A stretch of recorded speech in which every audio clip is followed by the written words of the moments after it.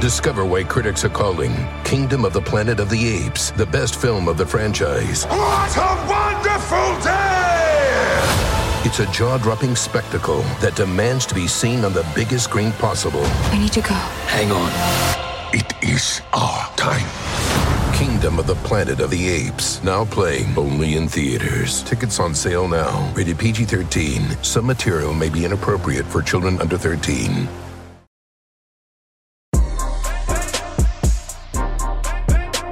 Hey, this is DeRay, and welcome to Pod Save the People. In this episode, it's me, DR, Miles, and Kai talking about the news that you don't know from the past week, the underreported news with regard to race, justice, and equity that you should know, but you didn't hear about. And just so you know, Pod Save the People will be on holiday break for the next 2 weeks, so be safe, and we will see you in the new year. My advice is to be patient. You know, I'm more patient than I've ever been. Let me tell you, patience wasn't always a gift of mine.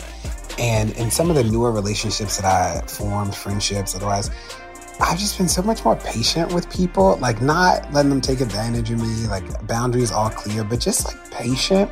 And it's really worked out. So I'm sharing that.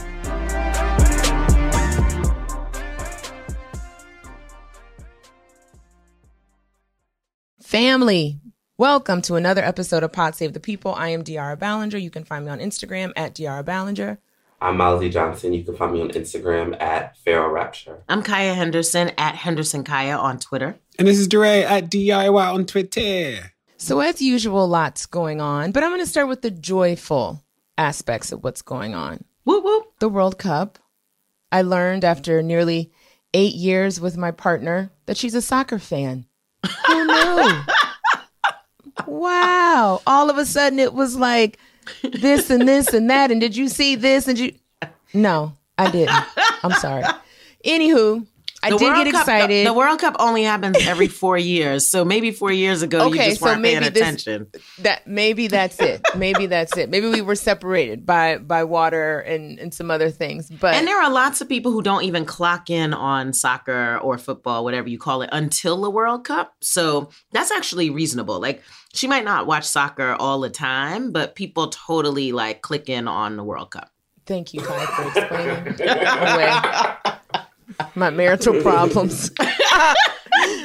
But I did get interested in the Morocco-France situation. I really was interested in that. And I was like, ooh, what's going to happen here? And then I kind of lost interest with France and Argentina because I'm like, well, same. But not exactly same. A little. I mean, there's one shout out to the Moroccans for like declaring their Africanness, because that was like because isn't it true that no non-European country has won the World Cup? Isn't that a thing, or it happens infrequently? No, because Brazil has won the World Cup. Let's just make it up. Let's just start right. But no African our audience country. isn't gonna know either. They're gonna be like, That's not true. Don't underestimate our audience. But no African country has won the World Cup, and I think Morocco has gotten the closest. Morocco just got the closest and declared their Africanness when people tried to put them in the Arab box. They were like, no, sorry. We are an African country, which, whoop, whoop. It's not a whole lot of people who are willing to claim that like that.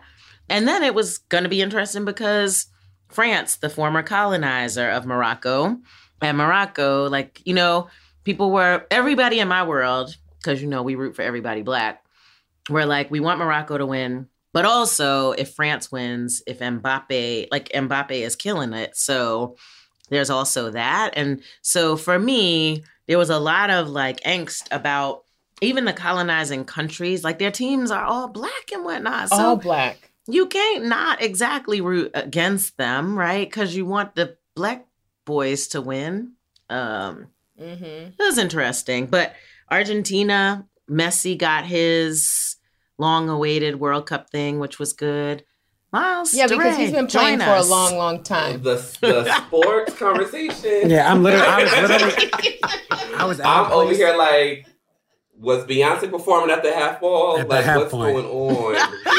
I was at a place. I was like, I was at a place while they were watching, and they were very excited. And I want the black guy to win. Like Mbappe, I know him. I know who he is because he's young. He's so young and so black. And I saw those images that were like, this is what the team would look like without immigration, and I was like, exactly, nobody. Totally. But I also saw a thing that said, his family is Cameroonian. And I guess his dad wanted him to play for the Cameroon team. But the people were like, you got to pay us to put him on the team. And in France, they were like, come on, get with it. You're an elite soccer player. And so in order to get on teams in Africa, apparently you have to pay bribes.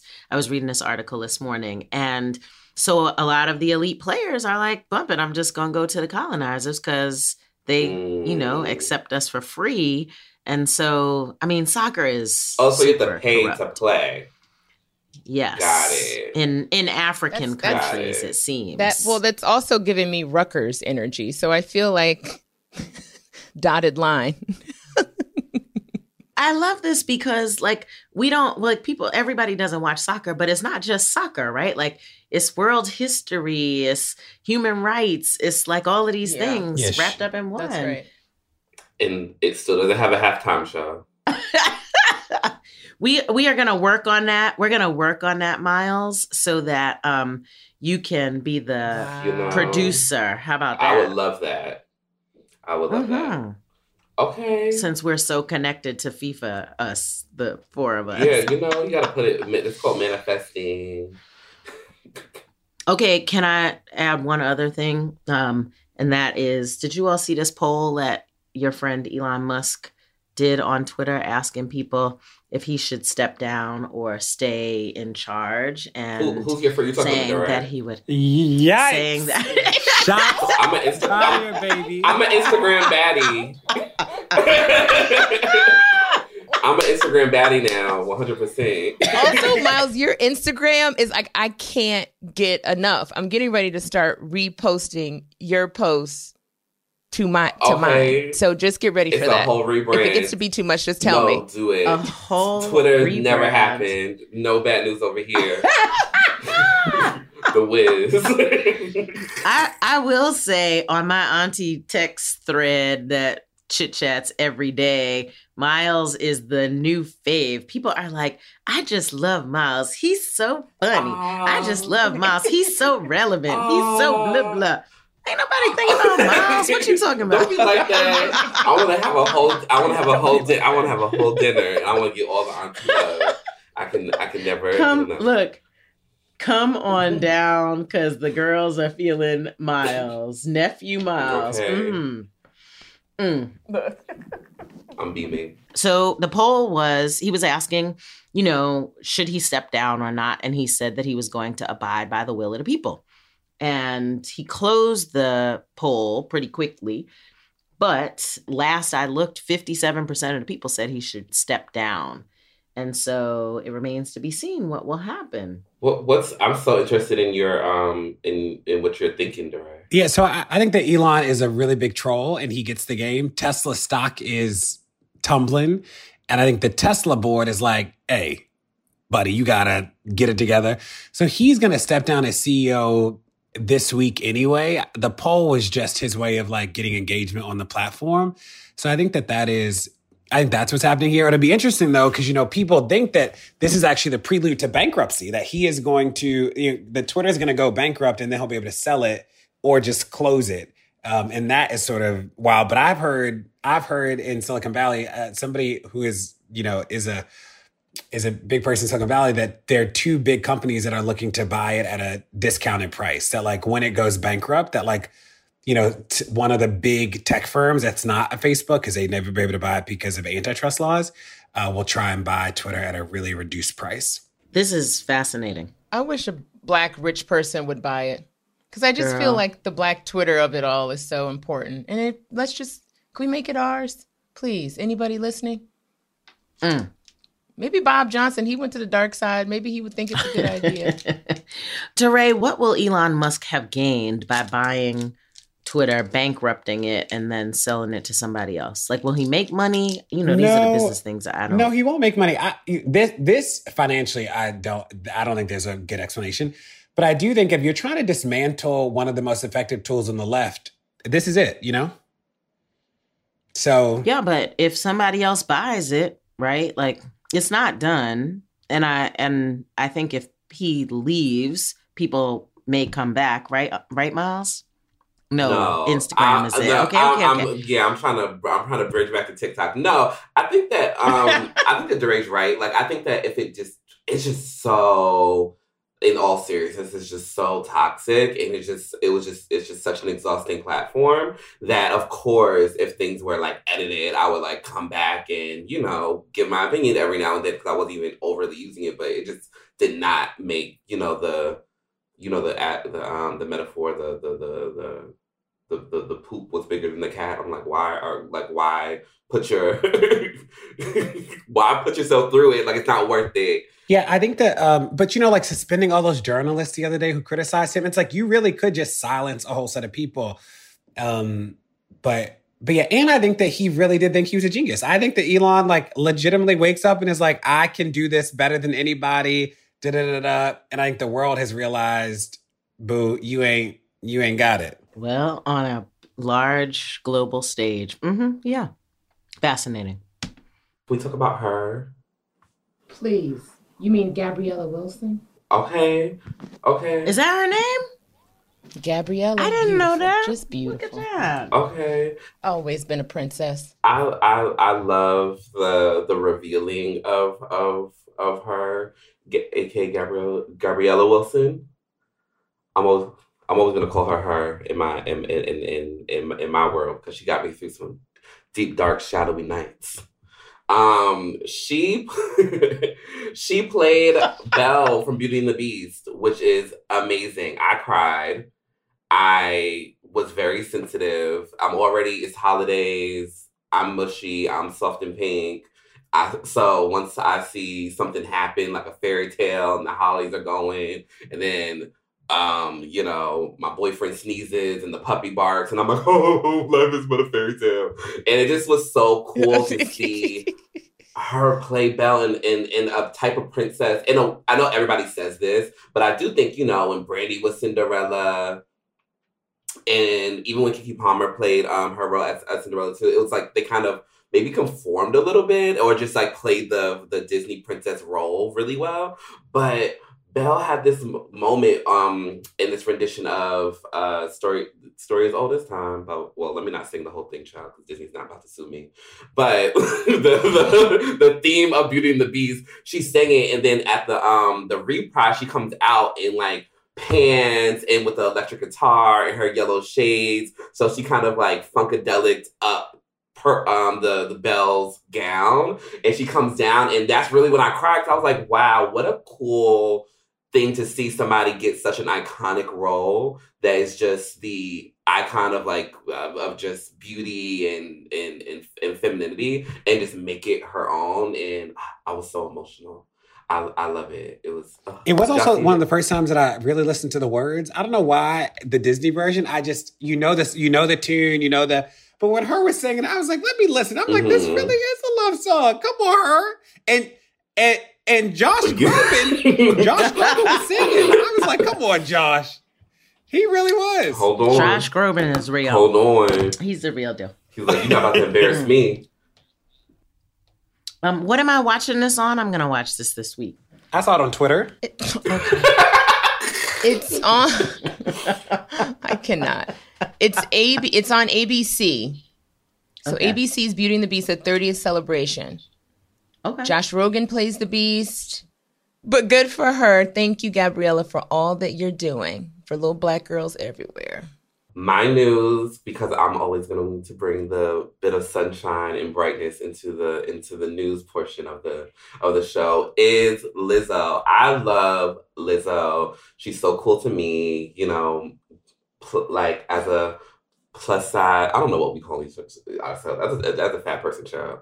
In this world, I love seeing Lizzo on stage representing me and taking up space and being unapologetic about not just her quote unquote blackness, but then also about her size and all the things that come with that too. She just has always been a really big inspiration for me. I got her T-shirt that says "You're special," spray painted, and I look at it when I need to remind myself that I'm special.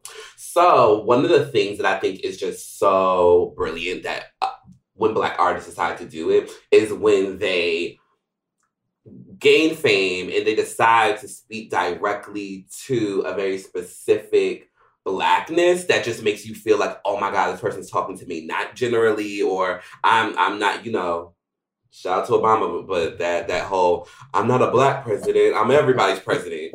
I like when my pop stars say, oh, I'm a Black pop star, I'm a pop star for Black people, and you kind of do that with the iconography that you, in the art that you, everybody's gagging, but you do that with the, with the art and the references that you put into your performances, specifically when you're on the big stage. So all I have to say is, Lizzo performed on the SNL stage and she recreates the Annie Lee Blue Monday painting. This is maybe short of like Ernie Barnes' Sugar Shack. This is one of the more prominent and just ubiquitous images in the Black culture sphere.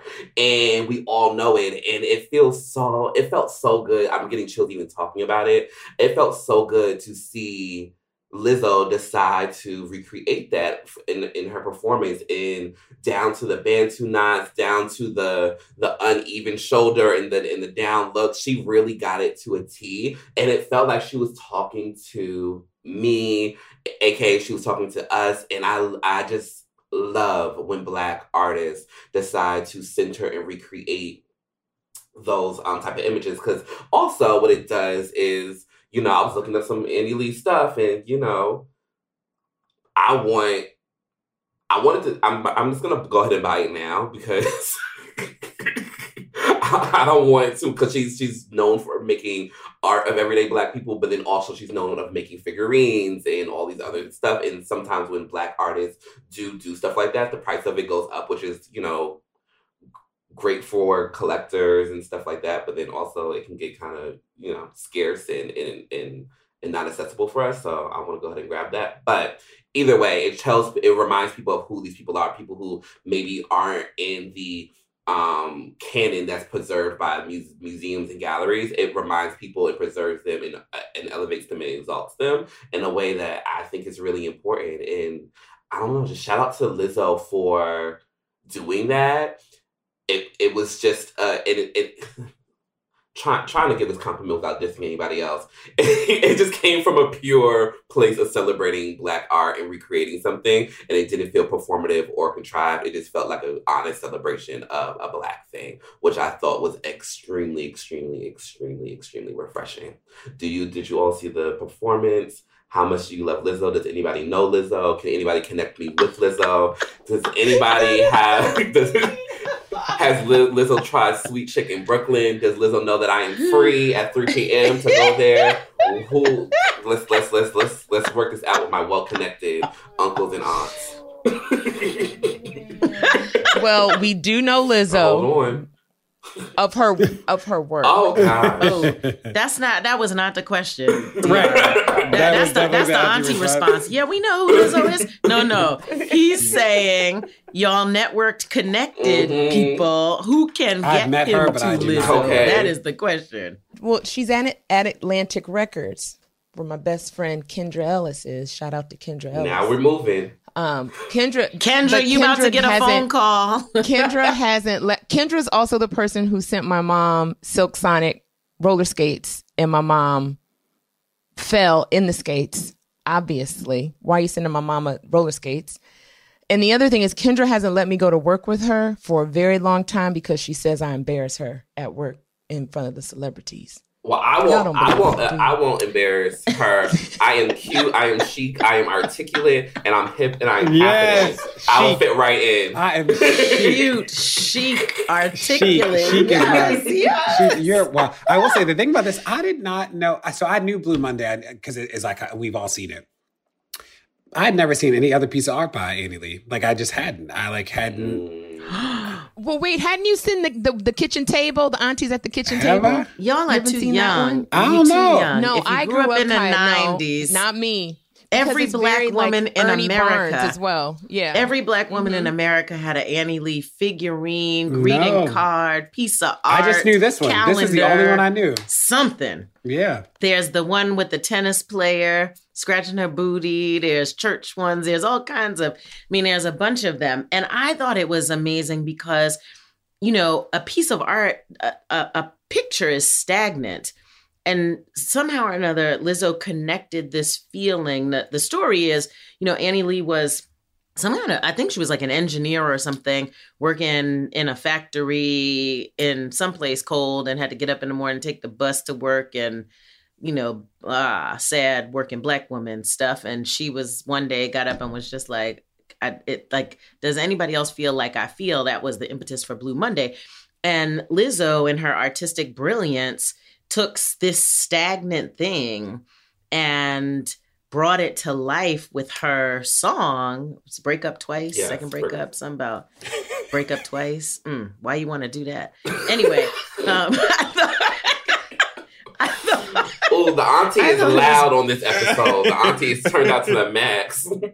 I thought it was brilliant that she brought this thing to life in a new incarnation with this song. And it was lovely. I Miles, like you, I was like, oh yeah, she's talking to me. Like, this is for us. I know that the white people watching this have no idea what is going on. And they just think this is a great song and blah, blah, blah. But the signaling and the embracing of our culture and it was lovely.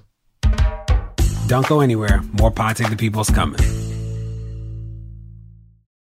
There are over 75 million monthly Tubi viewers. That's more people than there are golden retrievers. Which means Tubi is more popular than using meat-flavored toothpaste.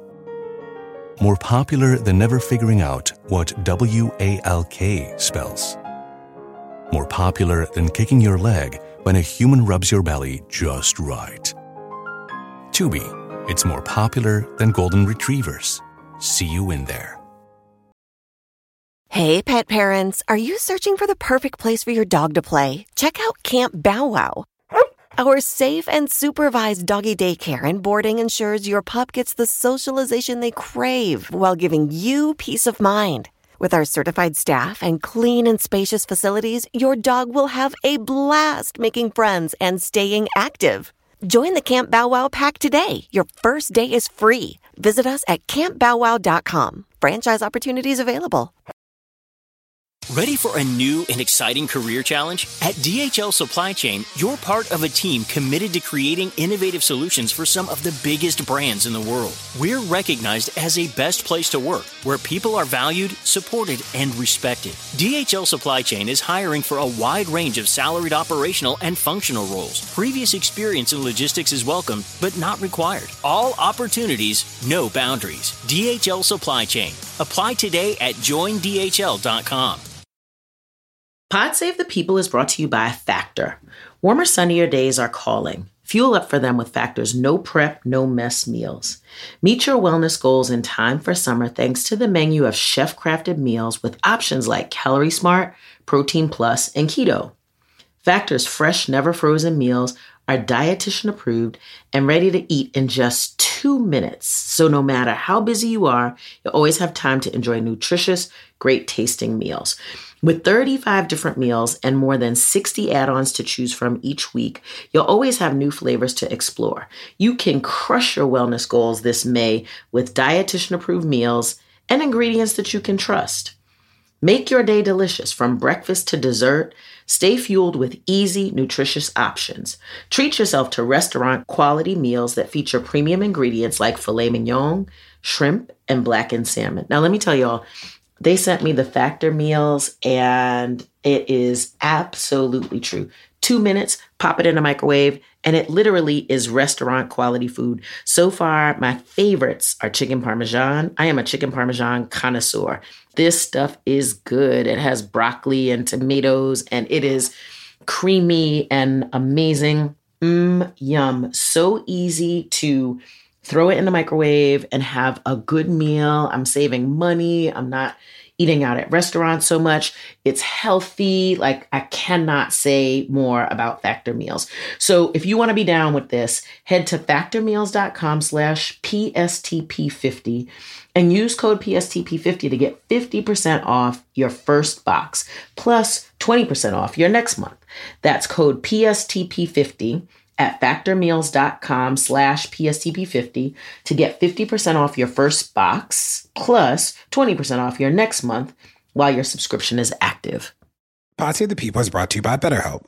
Now, y'all, the beginning of this year has just been a lot going on, like from work and family and friends and just, the weather's been awful in New York City and Baltimore. There are a lot of stressors happening, big and small. And when we keep them bottled up, it can start to affect us negatively. Therapy is a safe space to get things off your chest and to figure out how to work through whatever's weighing you down. If you're thinking of starting therapy, give BetterHelp a try. It's entirely online, designed to be convenient, flexible, and suited to your schedule. Just fill out a brief questionnaire to get matched with a licensed therapist and switch therapists anytime for no additional charge. Get it off your chest with BetterHelp. Visit BetterHelp.com/people today to get 10% off your first month. That's BetterHelp, HELP.com/people.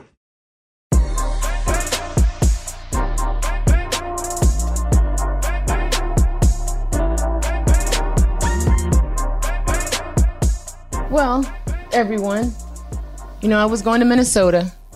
I survived. And while I was in Minnesota, I picked up a couple of local newspapers because, we cover a lot of national news. But I also think it's really fascinating, like, just to get hyper local. And so I'm actually, literally have the papers with me. I brought them to London, which is where I am now. One of the papers is a Native paper. There's a huge Native community in Minneapolis, if y'all didn't know. And so this publication is called The Circle, and it's Native American news and arts. And so what I found interesting on the front cover of this paper was a business resources directory for Native folks. So it's basically in anticipation of the holidays and gift shopping and all of that.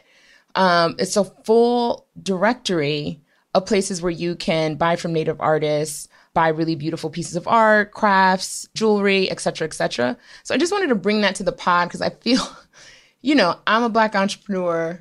I spend a lot of time on closing the racial wealth gap. And I think what's often forgotten is how, I could do better. We could do better in doing it in a unified way and understanding just the amount of attention, even though it's late and we need more, that has gone into supporting Black business and Black entrepreneurship. I don't think I've seen one thing out there from a bank, from a brand, you name it, that has dedicated or committed some time or energy into Indigenous or Native-owned businesses. So I wanted to bring it to the pod. I wanted all y'all to check it out, support these businesses as best we can. And I just thought this was a good resource for all of us, just like a publication buy-in of Native people. So that was my first little Minnesota piece of news. And the other one is that there are 2 Black mayors now that have been elected in Brooklyn Center and Brooklyn Park. So Brooklyn Center and Brooklyn Park have significant Black populations. It's nearly 30% or something. But we remember in Brooklyn Center is where Daunte Wright was killed. And so I thought this conversation with these, it's not the first time there's a Black mayor, but I do think it was just interesting. It seemed to be that both of them had platforms of anti-crime. I want to follow closely what's going to happen in Brooklyn Park, Brooklyn Center. Dre, I know you spent some time in Minnesota, so you're always interested in what's happening there. And interesting, so the mayor, April Graves of Brooklyn Park, Miles, to your point around Lizzo just saying, I'm a Black pop star, I started to dig into April Graves a little bit, and April's like, I'm not just a Black mayor. I have a white mom. girl. And I'm Native. And so I'm a mayor forever. Girl, you in Minnesota. So I found that to be really, really interesting too, given the politics I know around people of color in Minnesota. But all that to say, I just wanted to share these 2 pieces of news with y'all because I got to Minnesota. It was a great time. And I just feel like there's a lot happening there. There's a lot of activism. There's a lot of movement in the right direction. And just wanted to share it with y'all. To your point, I just don't understand in like this day and age how certain things are even said anymore. You know, I think that one thing that's kind of true from the right or left, and then, you know, I can be corrected on this, is that it seems as though no matter how far on the right or left that you are or anything in between, is that people now are don't want general leadership. They don't want people who are trying to be everyone for everybody. They want people who are saying, I'm an individual person who's come from this experience, and I'm advocating for people who are either like me or who people in their own way can relate to it. So it just feels like people are stuck in a time machine who continue to try to gain political power by like whitewashing, general washing, making themselves as universal as possible. People are really getting substantial like growth politically through being subjective, through being like, no, I went through this experience that's very specific to me, and I'm here, and I'm your superhero, or you can relate to me because my subjective experience is what's making me universal. I think I'm constantly thinking about, you know, AOC and that whole crew who got elected. It seems as though they got most advancement from being just so themselves and unapologetically attached to their identity and their histories, and that's what gave them advancement. And then, you know, the same thing with people on the right. They're like, no, we don't. I don't relate to them. I'm relating to you at home and in the coal miners, and everybody else we're not going to talk about. So it's just amazing when people of color decide to still play that old Obama game. I'm like, that's done. That's over. I do think, DR, one of the things, so I do know Brooklyn Center, and I know that part of town in Minnesota. And it's just a reminder that we don't pay enough attention to the suburbs. So much of the conversation, so much of the article, so much of the news is like cities, so many of the reporters in cities, so much of the written word is in cities. So really people only go to the suburbs when there's a crisis, or like, especially the small suburbs. But more and more Black people are living in the suburbs, and, you know, the police are killing more people in the suburbs than in cities, stuff like that. And I think that the media landscape has not shifted to tell those stories, to push, to demand equity, those sort of things. But the people are actually there in big numbers in tight communities. And I'm hoping that gets better over time. Y'all are going to stop talking about my forever president badly, because I think that I think it's interesting to watch, you know, people who try to unite. I think the I'm everybody's president is an attempt to say, you know, we're more than our differences. There are some commonalities and stuff. And that might be your political thing, or it might not be. But I think there are enough people who are interested in that. And like, let's just be clear, we have had some interest-based political leaders who are as bad as the unifying, universal, or whatever you want to call these other folks. So whatever, I just had to stick up for my forever president because I'm an Obama stan. Sorry, y'all. I'm not sorry. I just am. Yes. Diarra, thanks. I think local politics matters a lot. I think there's a lot of, you know, when I think about young Black mayors, first of all, the 4 mayors, I think, of our largest cities in America are Black right now. And not just our largest cities. There are lots of young Black mayors who are being elected all across the country. And I am prayerful for those folks because, you know, once we get in leadership, if we do anything wrong, color outside the lines, fall off the curb, whatever, right? That's the reason to never, ever elect, you know, Black leadership again. We went through it in the 60s and now we're back. But I hope that these folks get the support that they need, the grace that they need, because they're running, because they want to lead differently, because a lot of the leadership that has been in place hasn't worked for us and for other people. And so I'm out here cheering for the young Black mayors. I hope it works out. I hope they get the support that they need and that we rally around them the way we rally around these other folks who are not in our interest.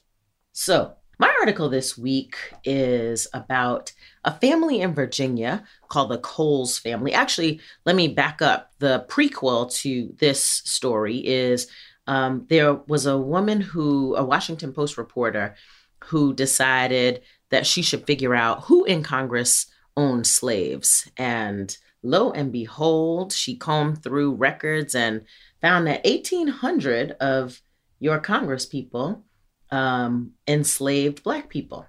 And she put together a whole catalog and talked about who the people were and how they voted on laws that were in the interest of them enriching themselves and whatnot. And it's a fascinating online archive if you ever want to check it out. But part of that research led to this story about the Coles family in Virginia, who the patriarch of the Coles family, Walter Coles, bought almost 6,000 acres worth of land in Virginia. And he fought in the Revolutionary War, later became a congressman. Walter Coles bequeathed this land. 6 generations of Coles have lived on this land, and many of the people that they enslaved and their descendants as well. And the article is about this family and the conundrum that they find themselves in. Actually, they are not in a conundrum. They are very clear about what they want to do. But the land that the Coles family owns, which still today looks pretty much like it looked back in the day, Walter Coles the fifth or sixth, Walter Coles and his wife have lived in that thing since the very beginning, including up till now. So Walter Coles the fifth or sixth is currently living there. He's 84. And much of it remains the way it was during enslavement. Well, it turns out that this piece of property is sitting on one of the largest uranium deposits in North America. And it is worth billions of dollars if they can figure out how to excavate the uranium.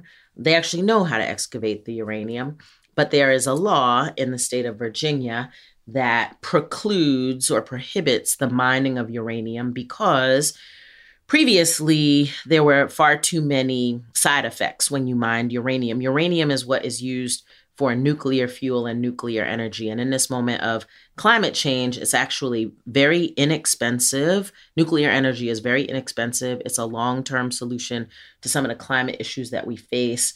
And so if you can get in here and pull this stuff out the ground, it's worth billions of dollars. And they have not been able to do it because basically the Virginia laws are sort of outdated and speak to mining uranium when it was much more dangerous.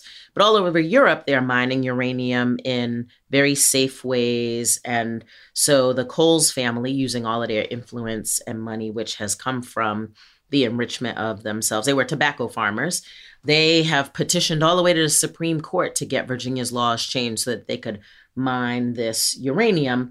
They have not been successful. But the question that this article asks is, what do you owe the descendants of the enslaved people who built this house, built this land, built this plantation, built the family's wealth, which they're still enjoying today? And there are descendants of the people who were enslaved on the plantation. Many of them, their last name is Coles as well. And these folks are not even under consideration for reaping part of the benefits. And the conversation with the current Walter Coles is sort of like, yeah, we enslaved these people, but we did buy them. Like, we paid a price for them and we bought the land. And, it would be so hard to figure out how to split this up amongst the descendants that, it's not, and we're just not going to do that. And the attitude is so cavalier, is so condescending, is so dismissive. In fact, part of the article discusses the fact that while many of the Coles were pro-slavery and many served in Congress and voted in their own interests, one of the Coles was anti-slavery, and he actually freed the slaves that were left to him by his father. He became governor of Illinois, but literally could not move into national politics because of his stance on slavery. And this Walter, the current Walter, is like, yeah, I mean, I probably would have been where our people were, which was, you know, yes, it's immoral, but here we are. And so I'm going to vote in our interest.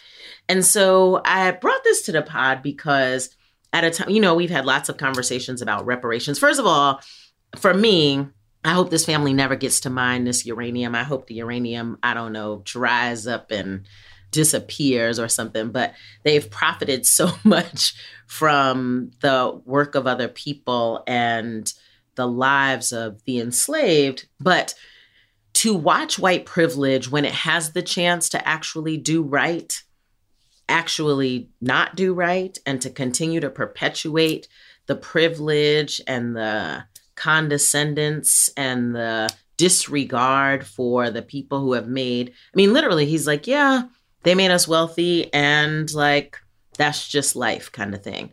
And so I think that in this moment where we're so excited to have allies and people who recognize there are still a whole bunch of folks out here who deeply believe that what they have is theirs, nobody else should share in it. And it was a piece of history that I didn't know. The Coles were one of the largest landholding families in Virginia post-Revolutionary War.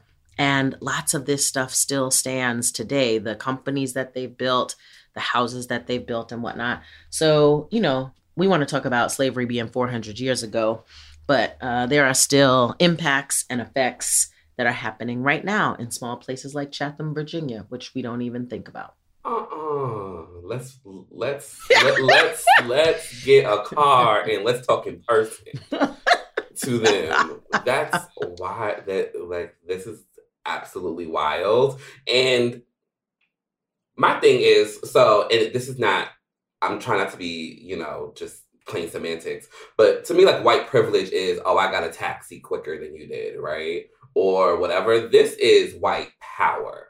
This is billions of dollars, millions of dollars. This is white. This type of money and wealth changes the trajectory of not just one life, but a legacy of lives. Some for the obviously for the fortunate, and some for the poor. Like that's like white power. And sometimes I think that white privilege is such a it's too light of a word for the power dynamics that we're discussing often. And wow, and this is also the reason how come you cannot let. Yes, if you live in gentrified Brooklyn and you live next to a white person who loves artisanal cheeses and breads and they say hi to you, sure, you probably can convince that white person to give you $20 or do something or do whatever they have to do to contribute to the community. That's not who we talking about. These white people do not have that same moral compass. Because and this is a legacy. If you're of the lineage of people who thought it was okay to enslave people, you can't then think that magically that you're gonna wake up and generations later have a change of heart. You're still holding that same piece of a moral DNA in you. You know, it's a little Hotepi, but I just have to say it. As long as you know it's a little Hotepi, there's no scientific backing in that, but it's definitely a little Hotepi, boo. But it's how I feel. You know, that's just my science. But yeah, I just don't think that people. I just don't think people who do have that legacy are going to magically, you have to preserve the ethos of that, even though if it morphs, in my opinion. So that means you might be a little bit more of a tirade when it comes to business, maybe a little bit more aloof or cold when it comes to human or empathetic arguments and stuff like that. I don't think that just disappears in a family. Just like I think that there are families who've done good and Black families who have always been warm, and that and we preserve that throughout the generations too. This is wild. This is how come we can't ask them to do the right thing. It has to be law. It has to go through. It has to come out in a way that is sanctioned. Because if up to them, like my whole thing, try. We don't know where to start or whatever it starts. Let's try. Mm-hmm. And part of it, when emancipation happened, slave owners were paid for the slaves, the enslaved people that were freed. So I think, Miles, to your part, in terms of like the intervention of government, like that's what we need here. Because you're right. Like if these folks they've had hundreds of years now to do the right thing, and they haven't. And we've seen this and we've covered this, whether it's, land grabbing from Black people, whether it's redlining, slavery, obviously. I just feel like when there's an opportunity to do the wrong thing to us, that is what is going to happen.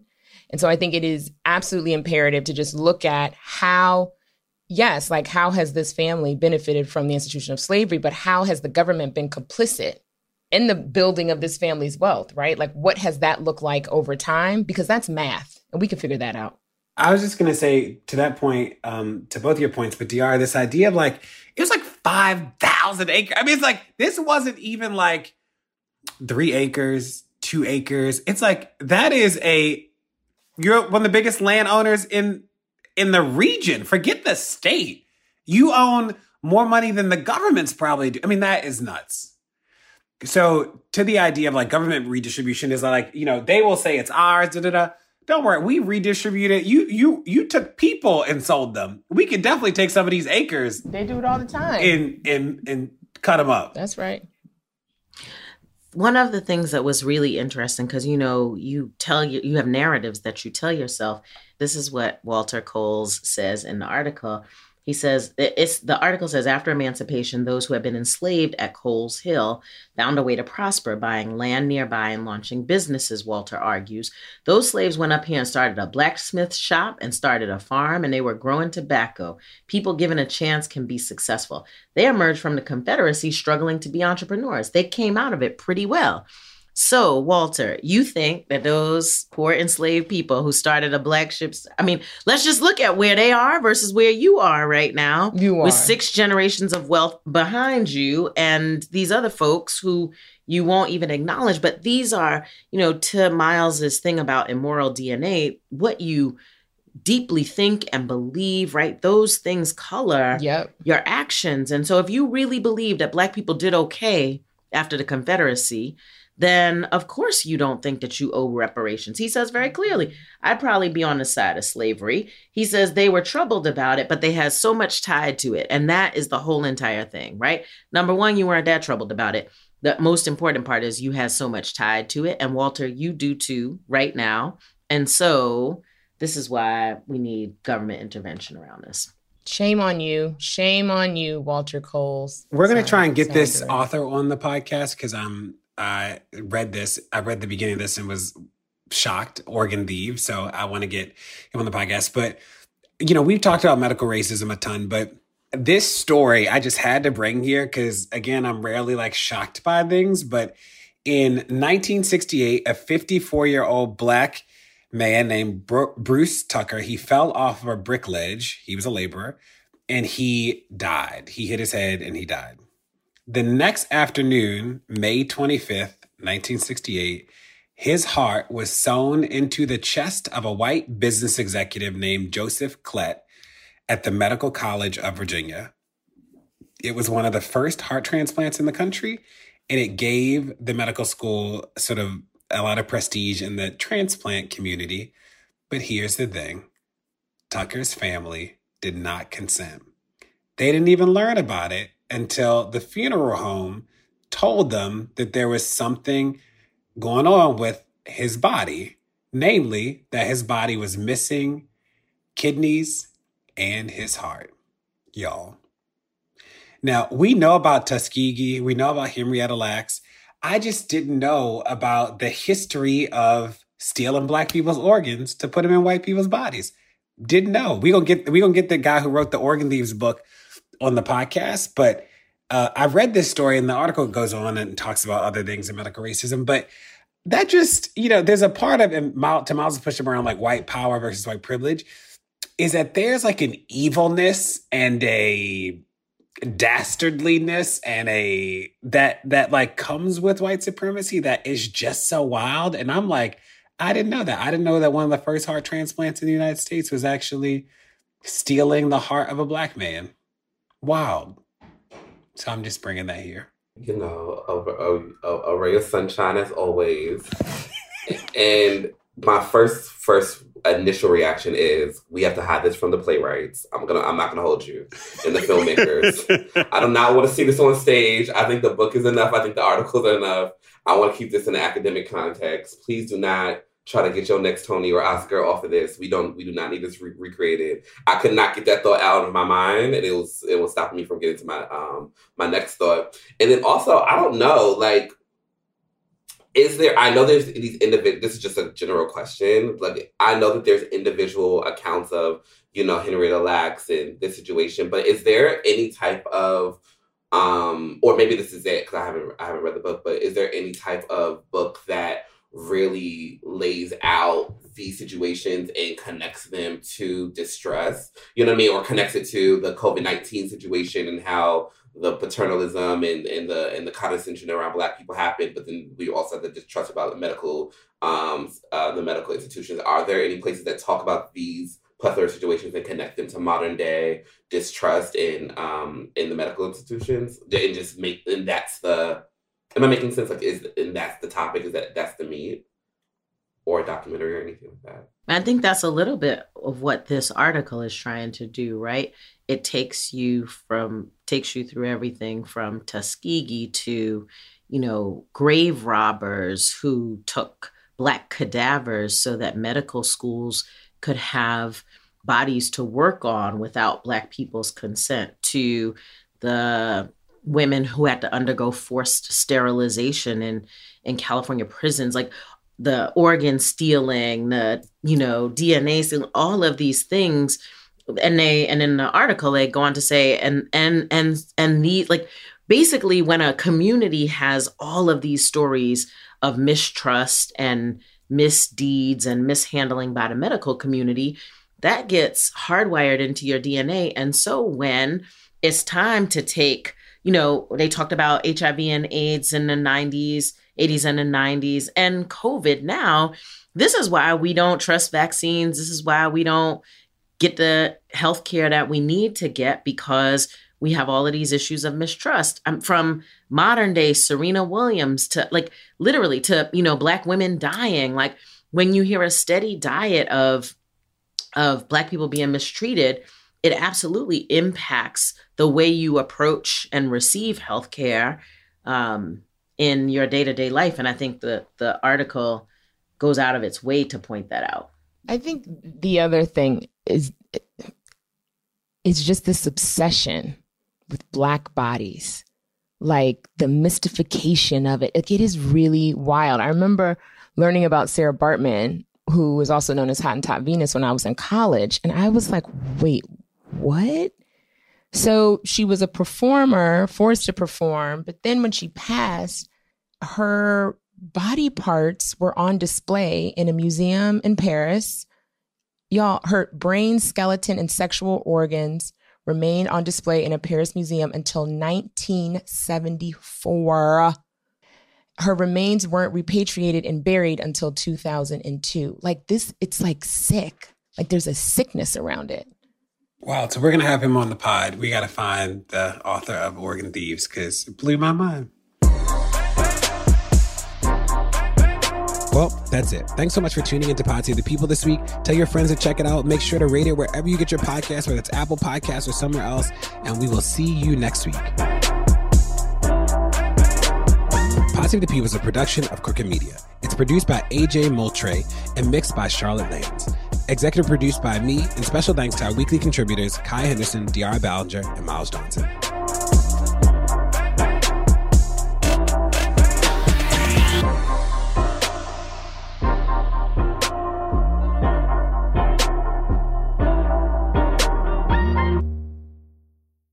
Ready for a new and exciting career challenge? At DHL Supply Chain, you're part of a team committed to creating innovative solutions for some of the biggest brands in the world. We're recognized as a best place to work, where people are valued, supported, and respected. DHL Supply Chain is hiring for a wide range of salaried operational and functional roles. Previous experience in logistics is welcome, but not required. All opportunities, no boundaries. DHL Supply Chain. Apply today at joindhl.com.